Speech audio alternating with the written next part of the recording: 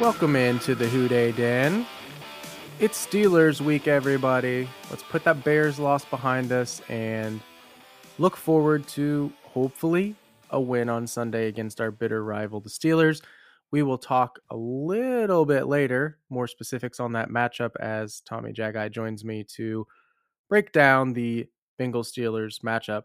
I first want to talk about our offensive line. We always talk about our offensive line. I get it. Specifically, I want to talk about my issues, and this is going to sound a little bit hypocritical because I've talked about fans that are all upset about the way the national media treats us and we don't get any respect. And as I've said, you got to win some games and then the respect will come after that, hopefully. But when you're losing games and doing so in ugly fashion, it's not going to help your case. So I don't mean to be hypocritical here, but a national media member is under my skin today. And that is none other than ESPN Booger, the self-proclaimed country boy football analyst out on Twitter. Also, according to Twitter bio, peanut butter is his weakness. All right, today he is tweeting out some NFL thoughts that he had from the weekend. Booger says, if the Bengals don't protect Joey B better, he won't last, and that will be a shame. 9 sacks through 2 weeks, multiple hits allowed. Wide receiver or OT? Question mark. All right, I've got an issue with that for a number of reasons. One, he tagged Joe Burrow in the tweet. You don't at the player. First of all, I mean, I'm not worried that Joe Burrow is checking these things or anything, but why are you tweeting the player to say that, hey, your offensive line's really bad? It's lame. Joe Burrow's is at Joey B, so it's not like it's super obvious for maybe the casual non-Bengals fan that that's Joe Burrow. Why wouldn't you just say Joe Burrow or Burrow? You don't need to tag Joey B. It's lame. Don't tag players on social media, especially for talking poorly about them or their teammates. It's stupid. Don't do it. I can't believe he did that, honestly. But I quote tweeted him, not really expecting much in return. But I wrote, it's a shame most people don't do any research before talking. The offensive line hasn't been great. Also, I'm seeing a discrepancy in sacks.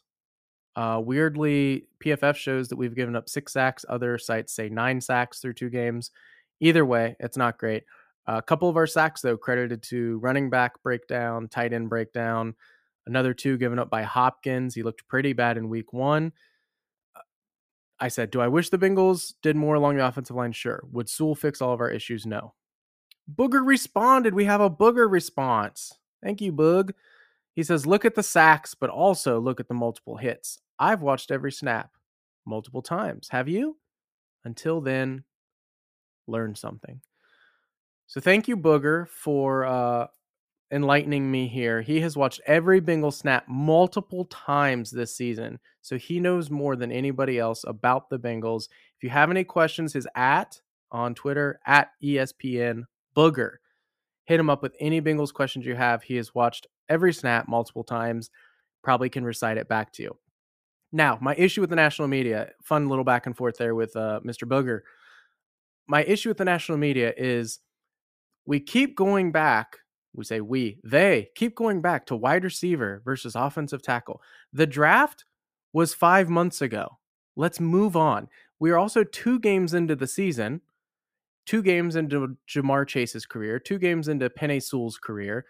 It might be a little early to declare that there was a wrong decision made there, especially considering that Jamar Chase has 2 touchdowns, 2 explosive play touchdowns, 50 yards each, somewhere in that range, which is a major outage from this offense last year. Now, has having Jamar Chase there prevented Joe Burrow from taking any sacks or hits? No, of course not. But it has been a key part to our offense 2 games into the season. Sewell has been fine as well as he moved back to, I believe he's still at left tackle, filling in for the injury there. We'll see whether he moves back to right guard or wherever he was in the preseason, where he was struggling a little bit. But my issue is the media fixated on the Cincinnati Bengals offensive line as just pitiful. Awful. And not only that, not only are they fixated on our line, they're fixated on the fact that we passed on Penei Sewell. Penei Sewell would not have fixed this offensive line. Could he have helped? Yes. I am not at all saying that Penei Sewell would not have been. He might be an outstanding pro in his career. I don't know. Again, we're 2 games into their careers, so I don't know. But would he have fixed this offensive line? I don't know. And I don't know why everybody else out there in the national media seems to know that he for sure would have fixed it. We saw what happened when the Lions tried to put him at a position he was unfamiliar with because they already have a left tackle. He did very poorly in the preseason. What happens if we draft him and put him at left tackle and move Jonah? What if Jonah's a disaster at right guard or left guard or wherever we put him? And now all of a sudden, we've got Jonah Williams somewhat displaced along the line. What if we put Sewell at left guard, right guard, somewhere other than his normal position, his natural position of left tackle? Does he perform worse than Quentin Spain? He might. Spain's been pretty solid. Would he perform better than Xavier Su'a-Filo? Maybe. Su'a-Filo struggled a little bit this year. But we don't know. And I just don't understand why the media continues to go back to April and the draft and the decisions we didn't make over and over and over. And not only that, they continue to focus on the Bengals' offensive line. I know that we have given up a lot of sacks. I get it. But when you look at the pressures, the Bengals' offensive line has actually done a pretty good job not giving up a ton of pressures. Burrow has not been running for his life every single snap.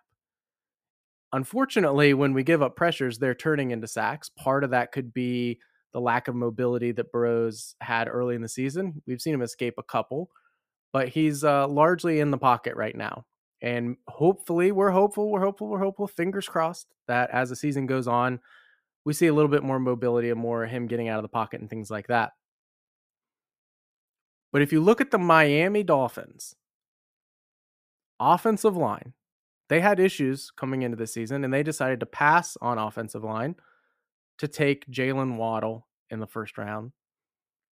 And through 2 games, this is according to PFF, the Bengals have given up 5 quarterback hits. The Dolphins, 6. Pretty comparable. The Bengals' offensive line has given up 7 hurries. Miami, 36. How do you define hurries? I don't know. I'm guessing your quarterback has to hurry up and make a decision, but I can tell you 7 is less than 36. Pressures, Cincinnati, 18 through 2 games. Miami, 42.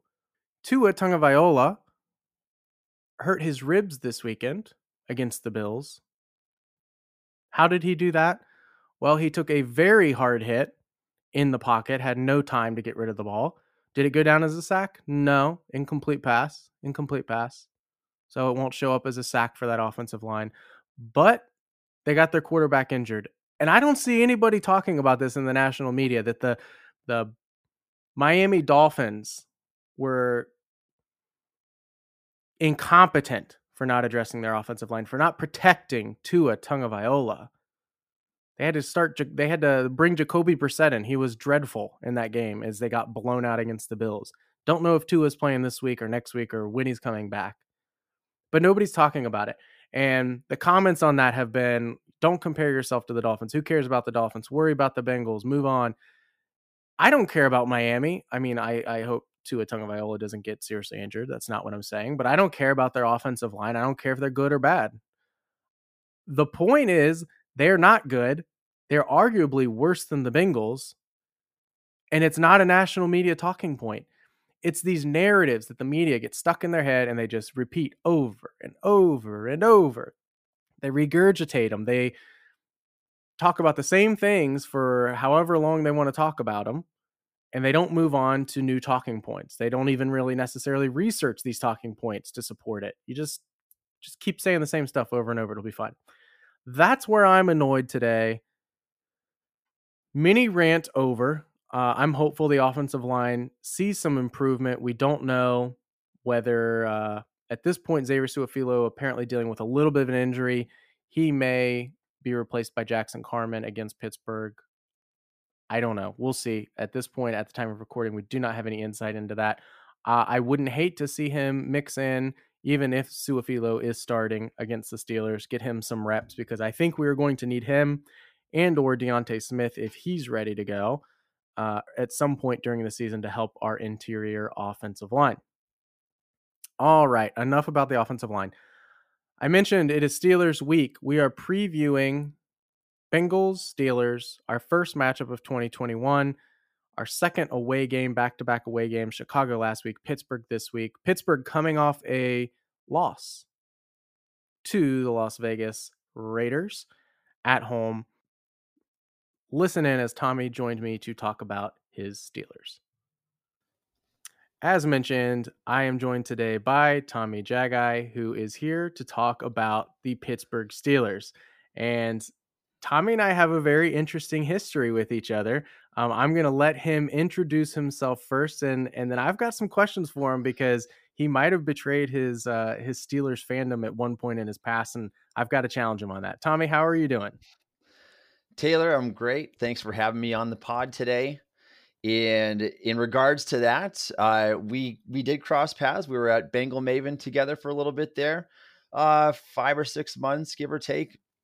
And how that happened was I just had someone reach out to me and asked if I was interested in covering the Bengals. And so obviously I'm a Steelers fan. I've been a Steelers fan my whole life, but an opportunity presented itself that way. Now I am a full-time editor for Fansided and strictly writing for the Steelers on stillcurtain.com. That's awesome. Yeah. And I thought it was interesting that we were working together because when I interacted with you originally and joined the Bengals Maven team there, I was very confused because I think you still had like Still Curtain in your bio or something on Twitter. And I'm like, wait, is he like sabotaging us? Because he's a Steelers fan, but he's running Bengals Maven. What's going on here?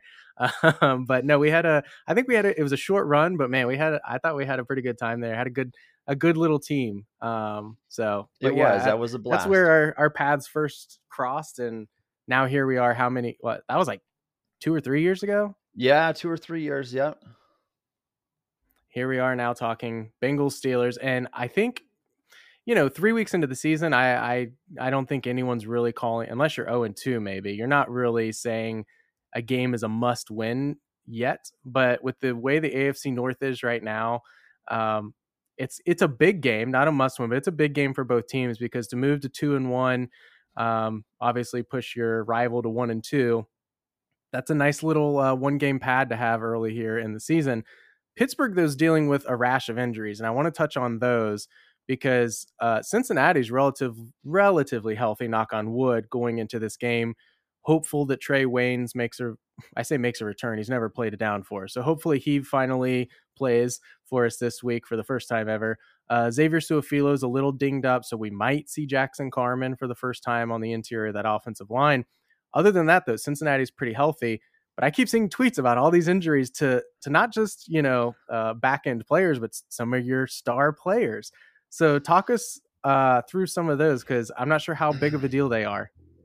Yeah, I can't say the same about the Steelers right now in terms of health. We started the season pretty good. We had Zach Banner, our starting right tackle, on injured reserve, as well as Stephon Tuitt, who had a great season for us last year. Week 1 went through without a hitch pretty much. And in week 2, we're down 5 players on our starting defense, if you include Tuitt. And so just before the game, Joe Hayden was out with a groin injury.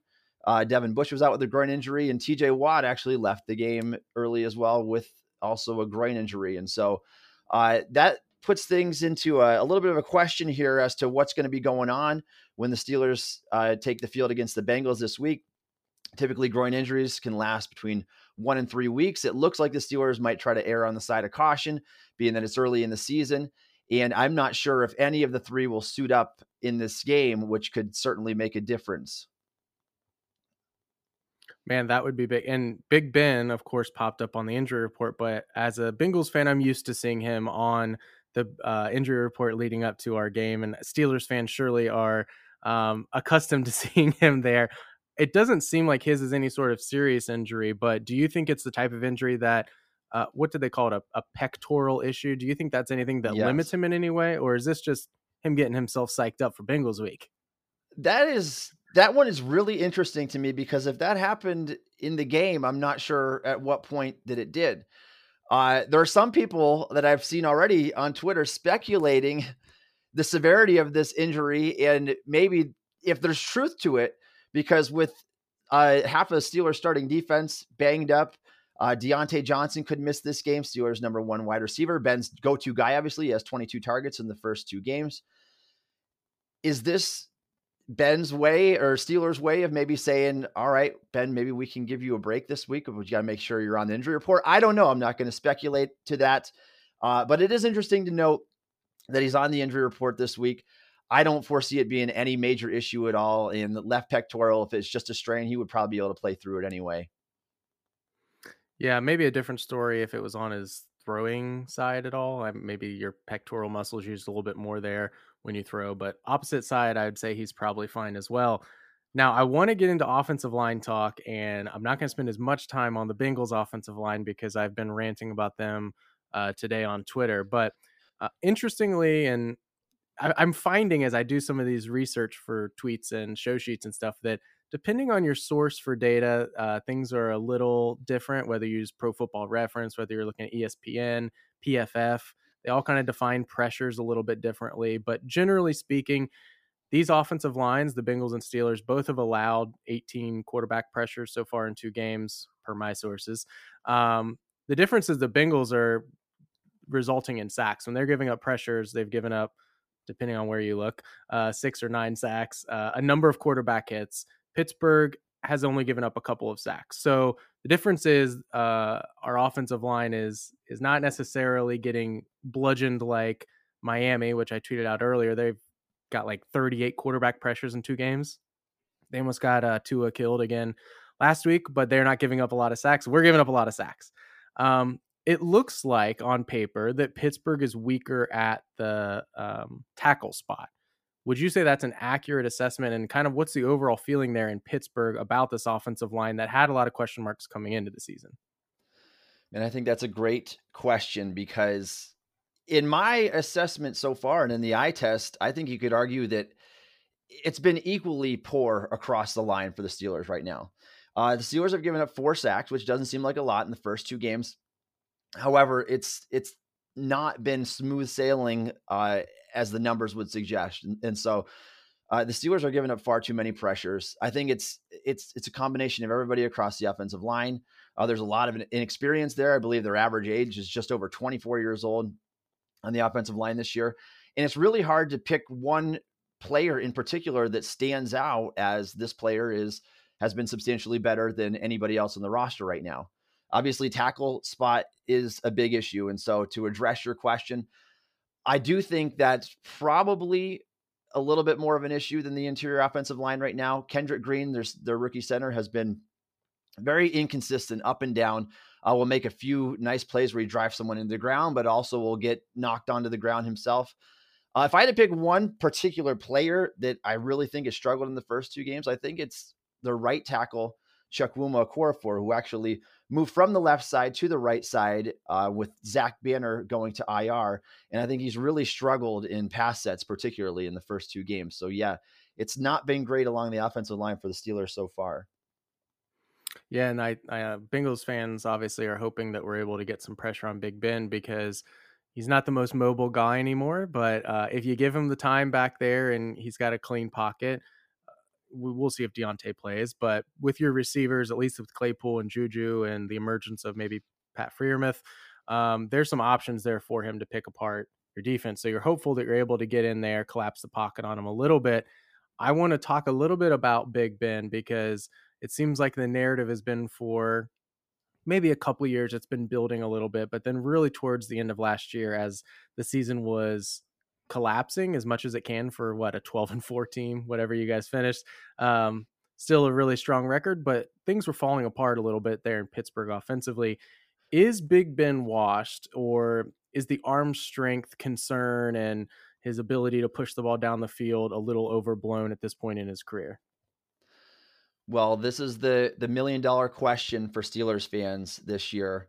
And there was a fan base that was honestly torn between whether or not the Steelers should have given Ben even the option to come back this year, as a lot of people thought that we saw the worst football that he's ever played in the final 5 games of the 2020 season, and many thought that it was just time to move on. I was sort of part of that train as well. Is Ben washed? Yes and no. I'm not going to say that he's completely done at this point, but he certainly needs help. It's not like the Big Ben of old. He's going to need a good, healthy defense to help him out this year. He's not the same player, obviously, that he used to be. And the Big Ben that we have come to know, he doesn't play that style of football anymore. He plays more like maybe an Alex Smith, where everything operates from the pocket, in timing, getting the ball out quick. And Ben used to be known for his ability to extend the play, and he was one of the best quarterbacks throwing on the run and getting out in space and throwing down the field. And those are all things that he really struggles with at this point in his career. And how many times as Bengals fans have we seen a sack, Big Ben in our sights, and he's able to spin away, shed some tackles, get out of the pocket, make a play? We're hopeful that, he still has his body frame, although apparently he slimmed down this year before the season started. He's still a large guy. Gonna have to wrap him up. And man, we saw last week our inability to wrap up a quarterback, maybe of a little different build there in Justin Fields. He might be a little bit different stylistically than Big Ben, but hopefully if we get our hands on him, we're able to get him down. I think another area where you've seen kind of the struggles of the offensive line is in the run game. And I'm a fantasy football guy, so I'm familiar with the running back position, and I know that for the last couple of years, I haven't really wanted any Pittsburgh running backs on my team. James Conner, of course, had a good year a few years back, but after Le'Veon Bell left, the fantasy goodness and production of that position kind of left as well. And we thought maybe it was coming back with Najee Harris. I'm a huge Najee Harris fan. I'm sure everybody in Pittsburgh is as well. This is kind of a game where it seems like we're pitting a Cincinnati strength, our defensive line, already bottled up Dalvin Cook and David Montgomery for the most part, about 3 yards a carry, against the Steelers' weakness, which is their ability to generate yards for Najee Harris. Last week, looked like Najee Harris was getting more involved in the passing game. He's not coming off the field. He's like 95% snap share. So do you anticipate that Pittsburgh's going to kind of stick to, let's try to get Najee going on the ground, or are they going to abandon that a little bit more? I think he only had 10 carries last week, but again, those 5 targets, a receiving touchdown. Will we see him utilized more in the passing game instead? Yes, I think we will. And I think the plan is always to try to run the ball with Najee. That's what you drafted him for. He's a first round pick. And that's why in week 1, he played 100% of the snaps. I think the talent is very evident. I think that you can watch Harris and see that he's fighting for the extra yardage. He can go above and beyond what anybody else on the roster can do. The problem is the blocking just isn't there. And so Harris only had 10 carries last week. That's not a lot, but at the same time, they're not successful. So what can you do? And so I have a feeling what's going to happen again, because the Bengals run defense has been so good to start the season. I think that they're going to try to run Harris early on, and they may have to abandon that game plan a little bit and use him more in the passing game as the game goes on. Harris hasn't been spectacular on the ground yet, and I don't think a lot of that is his fault. He's churning for extra yardage, but it's been some real tough sledding there, and I'm not sure if it gets any better this week. Yeah, I looked up. He had this was according to Pro Football Reference, the 10th lowest yards before contact among running backs so far, about 2 Mhm. yards before he gets contacted for the first time by the first defender. Now, PFF has him graded pretty highly as far as elusive rating and things like that. So you know that he's able to break tackles, he's able to make things happen, but it's a little bit hard when the first guy you've got to beat is right there in front of you, a couple of yards beyond the line of scrimmage. So the Bengals surprisingly have done a decent job. I mean, I've been kind of surprised by their run defense as a whole, but I kind of thought that the pass catching backs might give them trouble as well. Dalvin Cook saw 7 targets in week 1, but only 43 yards. Montgomery had 18 yards last week on 3 targets. I think there was a larger passing play to Montgomery that was called back due to penalty. So as a Bengals fan, as I look at the Najee Harris matchup, as a player, he scares me a little bit. I'm not sure that with the offensive line right now that I'm I should knock on wood before I say this, that I'm extraordinarily concerned about Najee Harris being the one player that you have to stop or else the Steelers are going to beat us. I think your receivers scare me a little bit more. Um, we mentioned Deontay Johnson potentially not playing. Maybe he'll be limited. We'll see. If he doesn't play, how much do you think that changes Pittsburgh's scheme? We know he's a favorite target of Big Ben. Yeah, that's such a huge factor for the Steelers, I think. More than a lot of people would like to believe. Johnson has, like I said, 22 targets through his first two games. He had 100 yards, over 100 yards last game.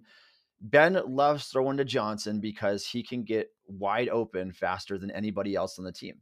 And he's also very good after the catch. So he's the only real X receiver they have on the roster. And I think he's really good at what he does. Yes, he had a lot of drops last year, led the NFL in that department. Um, but it's a treat if you can have someone that gets open as easily as he does, and Ben can see him open. Um, so if the Steelers don't have him this game, I think it's going to be a big factor. You'll be using James Washington more. I'll be interested to see if they throw Johnson or Washington in as the X receiver, or if they try to run more 12 personnel with just Juju and Claypool on the field. Either way, I think it takes away Ben's favorite target.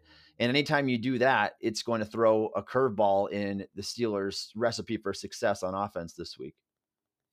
Now, this is speaking of curveball, not something on the show sheet, but you jogged my memory here. You mentioned Juju Smith-Schuster. Do people in Pittsburgh get annoyed with his TikTok antics as people outside of Pittsburgh? That's a great question, Taylor. And to that, I would say it's much like the Ben argument on whether or not he would come back or not. I think the fan base is really split on that. Uh, Most people that I see just running through the threads on Twitter, they really don't care at all. And in fact, they think it's entertaining. Even though I'm a millennial myself, I find it a little bit annoying, and it's not my favorite thing. I wish that he wouldn't do it quite as often, I guess. It just doesn't interest me. I try to avoid that discussion because I know it upsets some people. But yeah, I think the fan base is really split on, and it's normally it's hard one way or the other. You either love the TikTok stuff or you hate it. And so I'm leaning a little bit more towards the hate side, but as long as he's showing up and playing, I think Juju had a really good game. I think he was their most consistent receiver last week, and I think he's a solid football player. So that's my main focus is what he's doing on the football field. And I could care less about the TikTok stuff that he's doing. It doesn't really interest me. But yeah, that's a great question and a good discussion. Yeah, I originally started when the first kind of discussions came up about it. I didn't hate it because I think we forget that even though they play a game on the field that we watch and consume, they're human beings that have other interests, and if that's what he wants to do for fun, like just let the guy have fun. He's been in the league for a while, but he's still only like 24. Like he's still a young Yep. dude, and he wants to do TikToks, whatever. I will say I changed almost a complete 180 on that because I'm to the point now where I'm like, this is getting a little cringy, dude. And when the when the TikTok starts coming onto the football field and you know, don't know how true this is, but providing some bulletin board material for the opponent. I think if your opponent needs a TikTok to get amped up for a game, that's an issue as well. But whatever you want to call it, they give you a little extra incentive, a little more excitement when Von Bell hits him in a game and knocks the ball loose because he TikToked on the Bengals logo. Those types of things, it kind of gets on my nerves. But yeah, I hear you. as Yep. long as it's not impacting his play on the field, I guess you can't get too upset by it. I agree with you there, and that's the part that I guess disturbs me a little bit too, because I know that there were a few players that came out to him. There was a report, at least, that a few players, I think Cameron Hayward was one of them, that asked Juju to stop the dancing on the emblems before the game, and it continued for a few games after this. And obviously, Steelers didn't have great luck at the end of the season. But other than that, if he wants to do the TikToks, then he can TikTok. I kind of want to wrap up the offensive side of the ball here with a couple quick questions. I guess from the Steelers' perspective, what type of game plan do you want to see them attempt to execute against the Bengals? From the fan standpoint, you watch the games and you have an idea. It was talked about ad nauseum the last couple of days for the Bengals, what works and what doesn't. Zach Taylor insists on doing empty set the entire game against the Bears. It's not working. They're not taking deep shots.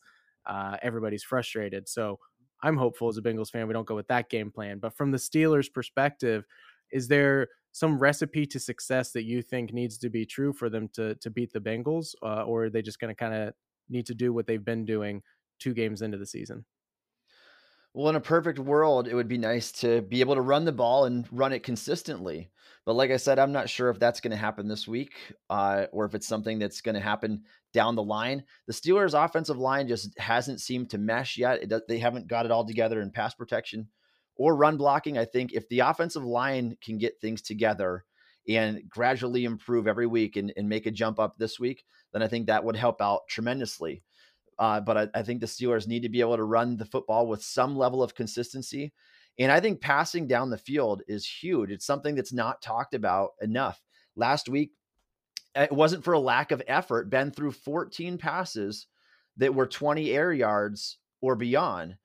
The problem is only 4 of them were complete and 1 of them was intercepted. And so the Steelers need to continue to look down the field, but they also need to be more efficient down the field. And I think if Ben can start being more efficient, it's going to bring the safeties back. It's going to take a guy out of the box. It's going to help your run game. It's just going to make everything work so much more smoothly on offense. And I feel like the downfield passing game is something that has to improve.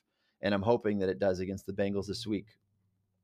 Do you think the addition of Pat Freiermuth, the rookie at Notre Dame, I believe, is he Penn State. Penn State? My bad. Is he a dark horse to kind of help that offense expand their deep passing? We know Claypool from a wide receiver perspective is the best field stretcher you guys have. He's great in that area. Other than that, though, Juju doesn't strike you as a deep threat. Deontay has a pretty low average depth of target. Is Freiermuth one that he's been playing ahead of Ebron, still kind of splitting snaps, but playing ahead of him as far as more snaps the last couple of weeks? Um, Hmm. Bengals have done a good job against tight ends, but still, especially if Deontay's out, I'm wondering whether he'll have a larger role. Yeah, I certainly think that Freiermuth can be an X factor for the Steelers this game. I didn't expect him, honestly, to get off to as well of a start as he has in his first 2 weeks, and this week he outsnapped Ebron pretty heavily, and he did it in week 1 by a few snaps. And so I think they can certainly use him down the seam.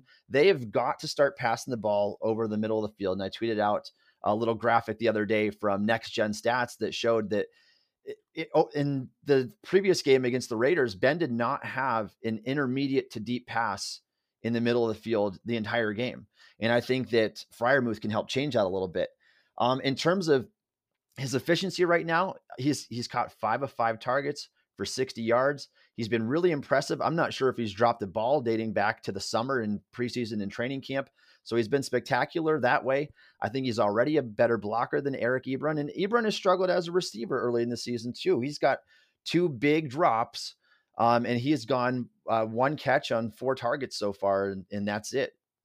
So yeah, I think that Freiermuth can have a big role this game, especially if Johnson's out. He could see additional targets, and hopefully he becomes another security blanket for Ben. Yeah, it's interesting that coming into this game, somehow the again, knock on wood, I don't want to be the one jinxing anything here, but the Steelers offense is a little less scary to me than it has been in previous years. But that defense is downright terrifying to me, coupled with the struggles with our pass blocking in general. I think tackles have played pretty well. Interior, there have been some question marks. Uh, Mixon has struggled in pass blocking. P. Ryan struggled in pass blocking. We've had tons of communication issues, and now we're going up against a defense that is filled with guys that can get pressures on the quarterback. And I actually had to double check after I had done the show sheet because I felt like I must have done something wrong in my search criteria because it almost didn't seem right that Cam Hayward already has 14 quarterback pressures in 2 games. Mm-hmm. Melvin Ingram already has 11. That's 3rd and 5th in the league so far. That is ridiculous to have 2 guys already combining for 25 pressures on the quarterback.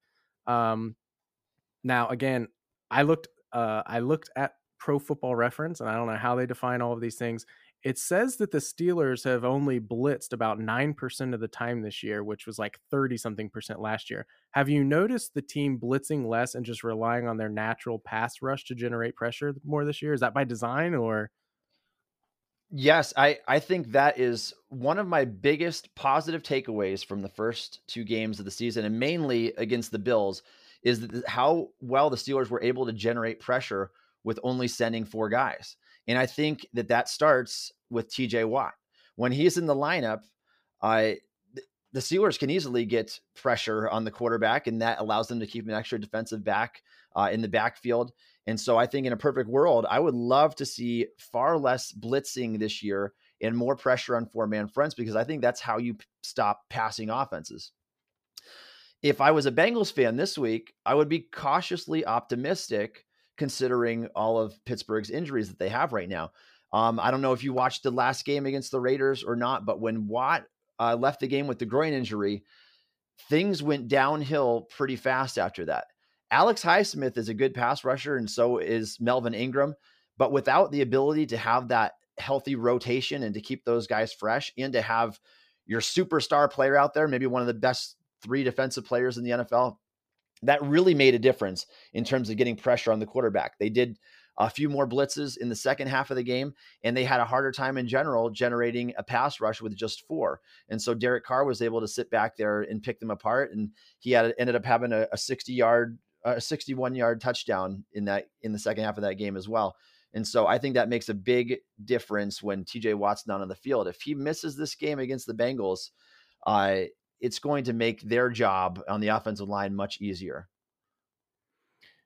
Along those lines, do you think the Pittsburgh defense, again, they haven't really necessarily struggled by any means so far.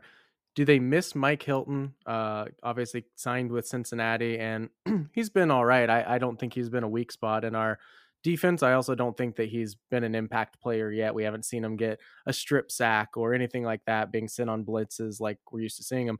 That's a piece of the rivalry here between Cincinnati and Pittsburgh, as I think about all the blitzing, especially from the defensive backfield, corner blitzes, safety blitzes, and things like that.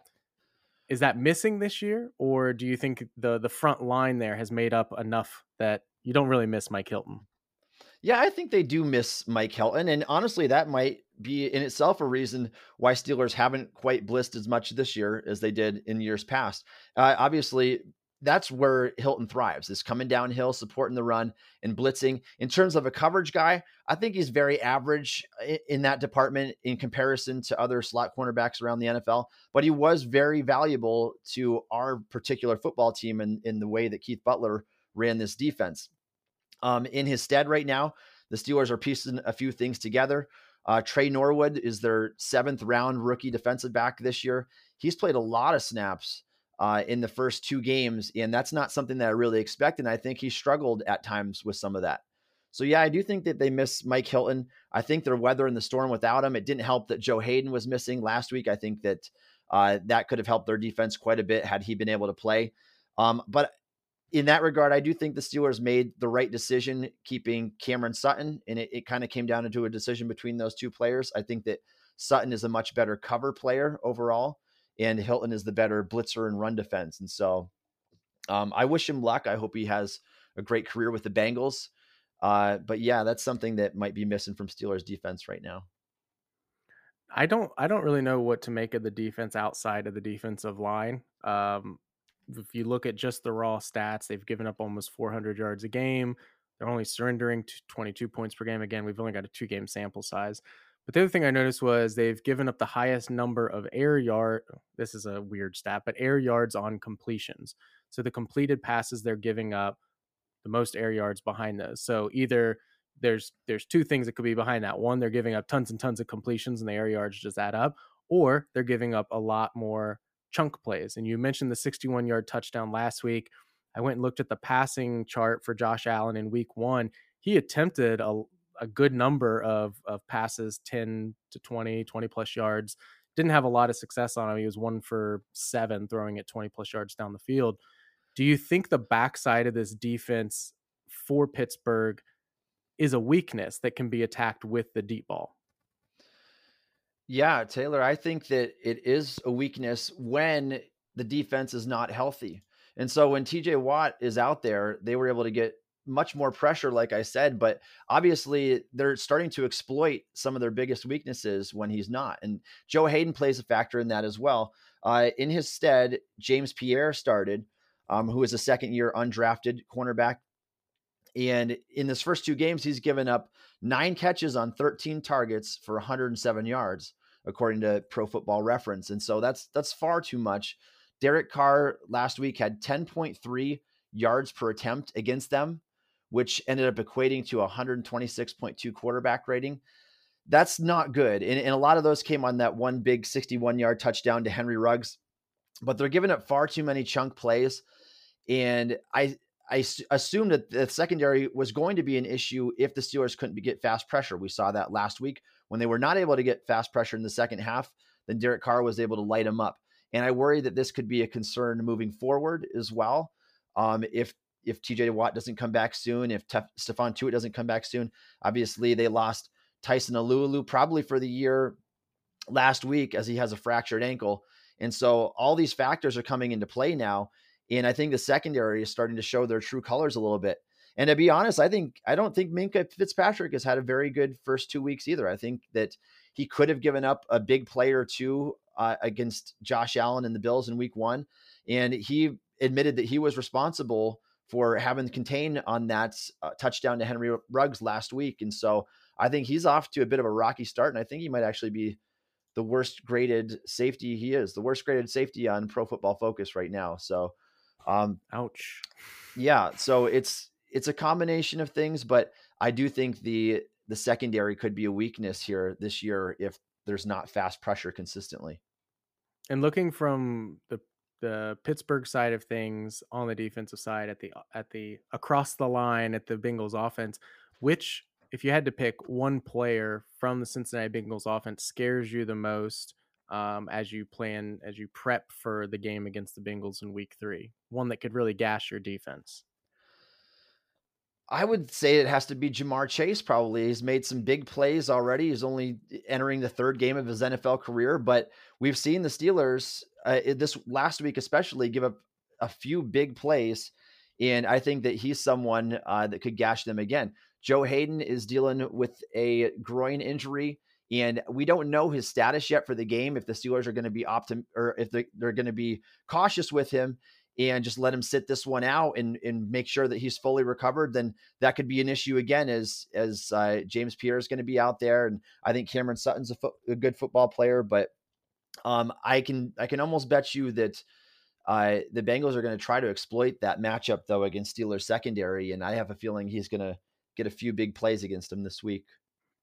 Yeah, that's the frustrating thing about this Bengals team is we want them to take more deep shots down the field while also recognizing that deep shots typically take more time to develop. And Zach Taylor is making a concerted effort to get the ball out of Joe Burrow's hands quickly so he doesn't take hits. So I noted on my last episode, Jamar Chase just came out and said in the press game or the post game presser, we should have taken deep shots a lot earlier than we did. We knew what they were doing. They were sitting on the underneath routes.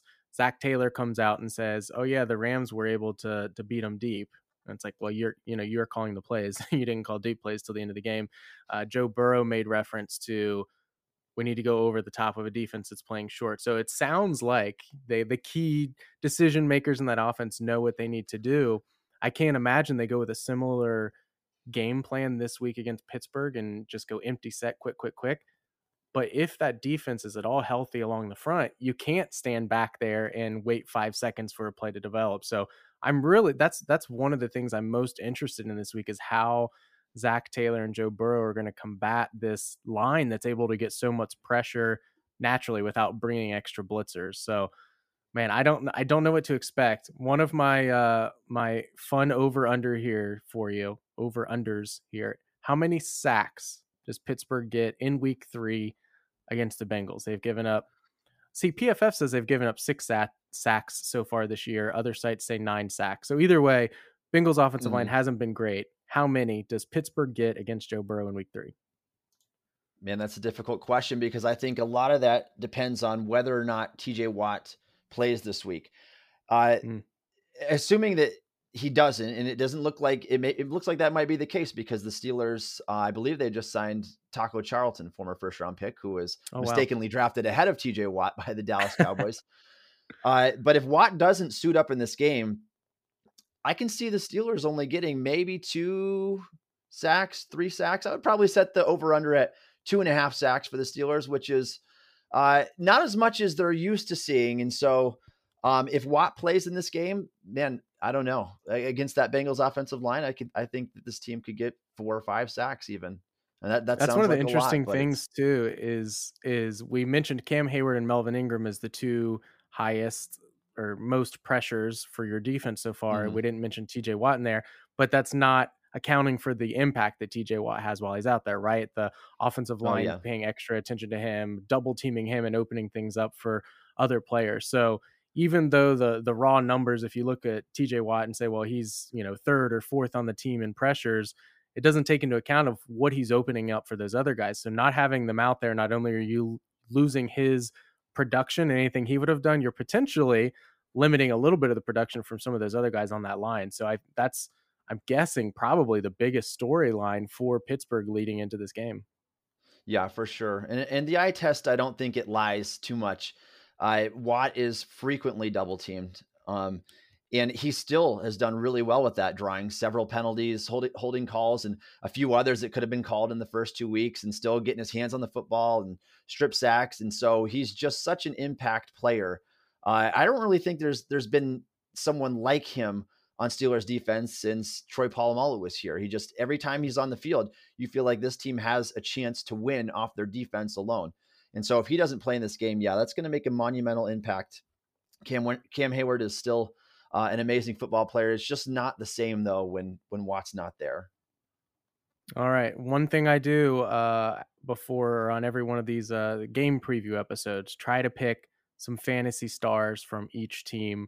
Do you have, and if you don't have them, it's fine. I'll add it in a later segment. Do you have somebody on Pittsburgh that you think is the guy that is really primed to pop off this week against the Cincinnati Bengals defense? I do. I would say Chase Claypool. And I know that some fans are frustrated with him right now. I kind of can understand that. I think a lot of that has to do with Ben's inability to be really accurate down the field as well. He's had to make some tough adjustments. Last week, he had 9 targets. He only caught 3 of them, but that was for 70 yards. And so I feel like if Ben and Claypool can get a little bit more on the same page, maybe he steals some of Deontay Johnson's targets this week if Johnson misses. And I think Claypool has the upside to have a monster week 3 in fantasy. All right, we're going with Chase Claypool for Pittsburgh then, and I think we're going with Jamar Chase for Cincinnati. It's hard to it's funny when I do these because week 1 I chose Tyler Boyd, I think, as my start of the week, and he had the worst game of the 3 receivers. Last week I chose T. Higgins. He had a touchdown, but also a fumble. It's like this weird thing where really you could choose any of those 3 guys pretty much any week and probably be okay. Mixon will have his weeks. I don't think this is a Mixon week, honestly. If we try to run the ball up the middle against that defense, I don't think we're going to see a lot of success. So we'll go Claypool and Jamar Chase. What's your score prediction for this game? Which AFC North team is moving to 2-1? Oh man, I can't imagine the Steelers dropping this game, the second game in a row like this. But again, a lot of it I think is going to it's going to come down to the health. Steelers losing 2 games in a row at Heinz Field. I don't know about that. I have the Steelers winning this one 24-20. I think that the Bengals end up covering the spread. I do think the Steelers get a little bit more going offensively this game, but I think it stays close throughout, and I have Steelers just pulling this one off. Yeah, let's see. Week 1 I said we would lose, and week 2 I said we would win. So not off to a hot start there either. I do feel like this is a Bengals loss as well, and it more comes down to I'm hopeful that this is a season where we could split with Pittsburgh, that we're not going to get swept. So if you're gonna assume a split, you would generally say, okay, you'll probably lose the one in Pittsburgh, and not even considering the fact that they just lost in Pittsburgh, and I don't think they'll lose 2 in a row. This kind of seems like it could be setting up for one of those really sloppy AFC North games, potentially low scoring. We saw the Bengals offense struggle for the majority of last week. Pittsburgh offense hasn't been as explosive as in years past. It could be a weird one. I'm going with Steelers 20-17. I just don't know that I could see the Steelers because the Bengals defense have played well. Can you see the Steelers offense being able to score 27 if they needed to? I don't think they'll sniff 30. I mean, if No, the Bengals I don't get see a 30-point game. I think 27 is certainly possible. Again, it's just going to come down to the offensive line play a lot, and I think if Steelers are able to establish somewhat of a run that can help them out. For what it's worth, Taylor, I'm 0-2 as well for Steelers predictions to begin the season. I thought that they would lose on the road in Buffalo, and I thought that they would win this past week as the Raiders traveled from a Monday night overtime game from the West Coast to Pittsburgh, and the Steelers ended up getting it handed to them. And I didn't know they were going to be without so many defensive starters, but yeah, so I'm not doing so hot either. we can chalk it up to early season. We don't know. I mentioned it before. Is we don't know what's a trend yet and what's an anomaly or an outlier type of thing. So right now, early in the season, we're guessing which teams will be good. I don't think I mean, I didn't expect the Raiders, like you said last week, to beat the Steelers. That would have been in an eliminator pool type thing. I would have taken the Steelers there. Short week, travel for Vegas, and look, what do we know? 2 weeks into the season, we don't know It's anything yet. always So hard to hopefully, predict early on, for sure. yeah, hopefully mid-season by the end of the year, you and I hit our groove here with our predictions. But thank you for jumping on with me today. Appreciate your time. Once again, just tell everyone where they can find you out on Twitter. I know you are regularly tweeting out Steelers propaganda, but just in case any Bengals fans want to get in your mentions every once in a while, where would they find you? And thanks again, Taylor, for having me. I am the editor for stillcurtain.com for Fansided. You can find me on Twitter at Tommy Jagai. Awesome. Thank you very much. Appreciate your time, man. Thanks for having me. I don't know what your confidence level is for the Bengals this week. I'm a little nervous. And I mentioned it a little bit there in the conversation with Tommy. You have an offense that we need them to open the playbook a little bit. We need them to try to press the ball down the field. We've got the playmakers, Higgins and Jamar Chase, that can make those plays down the field, but those are longer developing plays. So how are you going to do that without an offensive line that's able to protect Burrow? I don't know. I don't have the answer to that. I'm also not being paid as a head coach, so I guess I don't have to have the answer to that. But I'm hopeful that that's something that Zach Taylor and Joe Burrow can figure out this week, the best way to be able to do that, to balance taking deep shots but still protecting your quarterback, because we are not going to just be able to dink and dunk our way to a win against Pittsburgh. I don't believe. They have a ferocious front four. Hopefully I mean, it's hard to say you hope for an injury, but it would be nice if TJ Watt sat this one out and rested himself up. He definitely should make sure he's fully healthy before jumping back into action here. So maybe we'll get lucky and he doesn't play. But injuries aside, this is a big game for the Bengals. It would be a massive win. Unfortunately, I'm not sure they're going to be able to pull it out. I'll be rooting for them either way, though. Also, I had mentioned a couple episodes ago, I believe, Mo Egger, going to be interviewing him later this week. We'll get that episode out. Very excited about that one, talking about the Bengals, not just 2021, but kind of Cincinnati sports as a whole. The Bengals as it relates to their franchise over the last decade or so. Really looking forward to that conversation as well. Thank you as always for listening. Wherever you may be listening, be sure to subscribe. Don't miss any episodes. Be sure to leave a nice little 5-star review for us out there as well on whatever podcasting platform you have. Thank you for listening. And until next time, Hoo day.